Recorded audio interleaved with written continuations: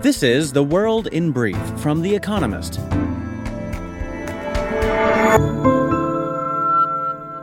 Our top stories. Volodymyr Zelensky, Ukraine's president, met with President Joe Biden in the White House and gave an address to Congress. The trip marks the first time Mr. Zelensky has left his country since Russia invaded in February. Mr. Biden pledged to keep strengthening Ukraine's ability to defend itself, particularly its air defense, and announced a further $1.85 billion in security assistance for Ukraine. Donald Trump paid $1.1 million in federal income taxes during his first 3 years as president and nothing in 2020, when he reported large losses from his businesses, according to a summary of 6 years of his tax returns. The disclosure follows a lengthy legal battle by Democratic lawmakers to unseal the financial records that Mr. Trump has shielded. The Supreme Court ruled in November that they could be released. Lawyers for Sam Bankman-Fried, the founder of FTX, a failed cryptocurrency exchange, told a court in the Bahamas on Wednesday that their client had agreed to extradition to the United States. He boarded a plane to New York hours later. Mr. Bankman-Fried has been charged with 8 crimes, including wire fraud against customers, lenders, and investors, as well as conspiracies to commit money laundering and commodities and securities fraud. Benjamin Netanyahu narrowly made the deadline to form a new government in Israel. His 6-party coalition will be made up of far-right and ultra-Orthodox partners. It will be the most right-wing administration in the country's history. Once ratified by Israel's parliament, the new deal will return Mr. Netanyahu to power after he was ousted last year. Elon Musk said that he will step down as CEO of Twitter as soon as he finds someone, quote, foolish enough to take the job. He had asked Twitter users if he should stay. Of the 17 million who responded, 57.5% said he should quit. Mr. Musk, who has managed the firm controversially since he bought it in October, said he will continue to run the company's engineering teams. Britain's ambulance workers went on strike on Wednesday, a day after nurses walked out. The health secretary, Steve Barclay, said ambulance unions had made a, quote, conscious choice to harm patients. Despite contingency plans, some emergency calls would go unanswered. In France, planned strikes by railroad workers have forced the cancellation of a third of high-speed train services over the Christmas weekend. Japan's 2-year sovereign bond yields bobbed above zero on Wednesday for the first time since 2015. The rise was prompted by a surprise decision on Tuesday by the country's dovish central bank to lift its cap on 10-year bond yields, which caused the yen to surge. The move heralds a tighter monetary policy in the world's third-largest economy, as well as the coming end of the global era of negative yields. And fact of the day, 10%. The estimated reduction in income for being obese, according to research from America, Britain, Canada, and Denmark.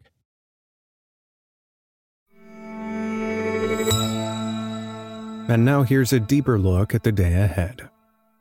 2022 in review. The worldwide cost of living crisis.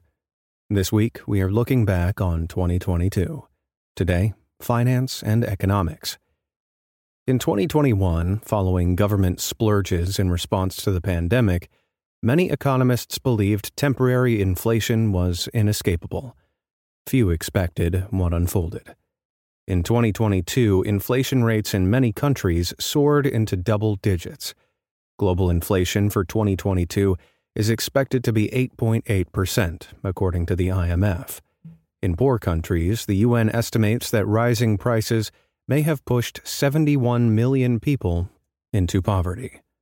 Those in rich countries, such as Britain, also felt the squeeze. Big central banks, led by America's Federal Reserve, were forced into action, implementing the fastest and biggest interest rate increases since the 1980s. In recent weeks, inflation has decelerated, primarily because energy prices have fallen and supply chains are operating more smoothly. That will reduce the pace of central banks' interest rate rises, but they will still have to be vigilant. Tight labor markets, loose fiscal policy, and turbulent energy markets will continue to push prices higher. 2022 in review. a new normal for investors. After the global financial crisis of 2007-9, as interest rates fell and stayed low, asset prices surged and a bull market in everything took hold. In 2022, rising interest rates and runaway inflation put a painful end to that. At its lowest point of the year, the S&P 500 index of leading American shares had lost more than $10 trillion in market value. Government bonds, usually a shelter from stocks, have also been hit. Meanwhile, house prices are falling everywhere from Vancouver to Sydney. This year's capital losses, however, have a silver lining. If the downside of higher asset prices was lower expected returns, then, by symmetry, future real returns have now gone up. Investors need to change their approach to markets. The new regime of higher interest rates and scarcer capital may seem like a shock, but for much of history, these were the normal conditions for investors. It was the era of cheap money that was weird. 2022 in review. The unlikely economic winners. It has been a rough year for almost everyone. Inflation has been rampant, markets have been in turmoil. Yet this poor aggregate performance hides wide differences. Some countries have done pretty well. The Economist has ranked 34 mostly rich countries on 5 economic and financial indicators, including GDP, inflation, and stock market performance. The ranking finds especially bright spots in the Mediterranean. Top of our list is Greece. Other countries that plumbed the economic depths in the early 2010s, such as Portugal and Spain, also score highly, thanks to the lifting of COVID lockdowns and a recovery in tourism.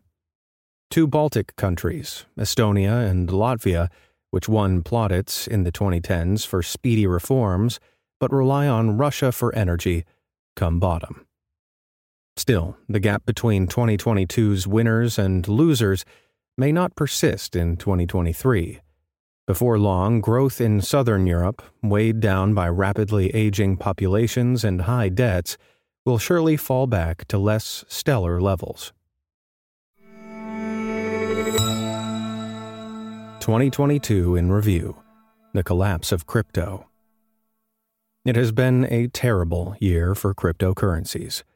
In May, Terra Luna, a decentralized stablecoin system worth around $40 billion at its peak, collapsed, taking some $200 billion off the market capitalization of crypto with it. That led to the demise of other lending platforms and a hedge fund, wiping out another $200 billion. Then came the biggest shock. In November, FTX, the third largest crypto trading platform at the time, filed for bankruptcy. The exchange is accused of lending customer funds to Alameda, a trading firm also owned by the once feted Sam Bankman-Fried, which allegedly then used the funds to make risky bets. The revelations sparked contagion, and other big crypto firms collapsed. As with previous crypto winters, there were existential questions about the utility of crypto. Many speculated that FTX's implosion could kill the entire market. That may be far-fetched. As bad a year as they have had, cryptocurrency's market capitalization is currently around $900 billion, still 50% more than the value 5 years ago. Daily Quiz. Our baristas will serve you a new question each day this week. On Friday, your challenge is to give us all 5 answers and, as important, tell us the connecting theme. Email your responses and include mention of your home city and country by 1700 GMT on Friday to quizespresso@economist.com. We'll pick randomly from those with the right answers and crown 3 winners on Saturday. Thursday. Which newspaper title is shared by the publications in Boston, Miami, and Albany, Georgia? Wednesday. Which female character is the focus of the Truman Capote novel Breakfast at Tiffany's? Finally, here's the quote of the day from Samuel Beckett, who died on this day in 1989. Try again, fail better. That's the world in brief from The Economist, available 3 times every day of the week. You can also hear interviews and analysis from our journalists, including our current affairs podcast, The Intelligence, on your podcast app. And subscribers to The Economist have access to each week's full edition in audio. Just download the Economist app to start listening.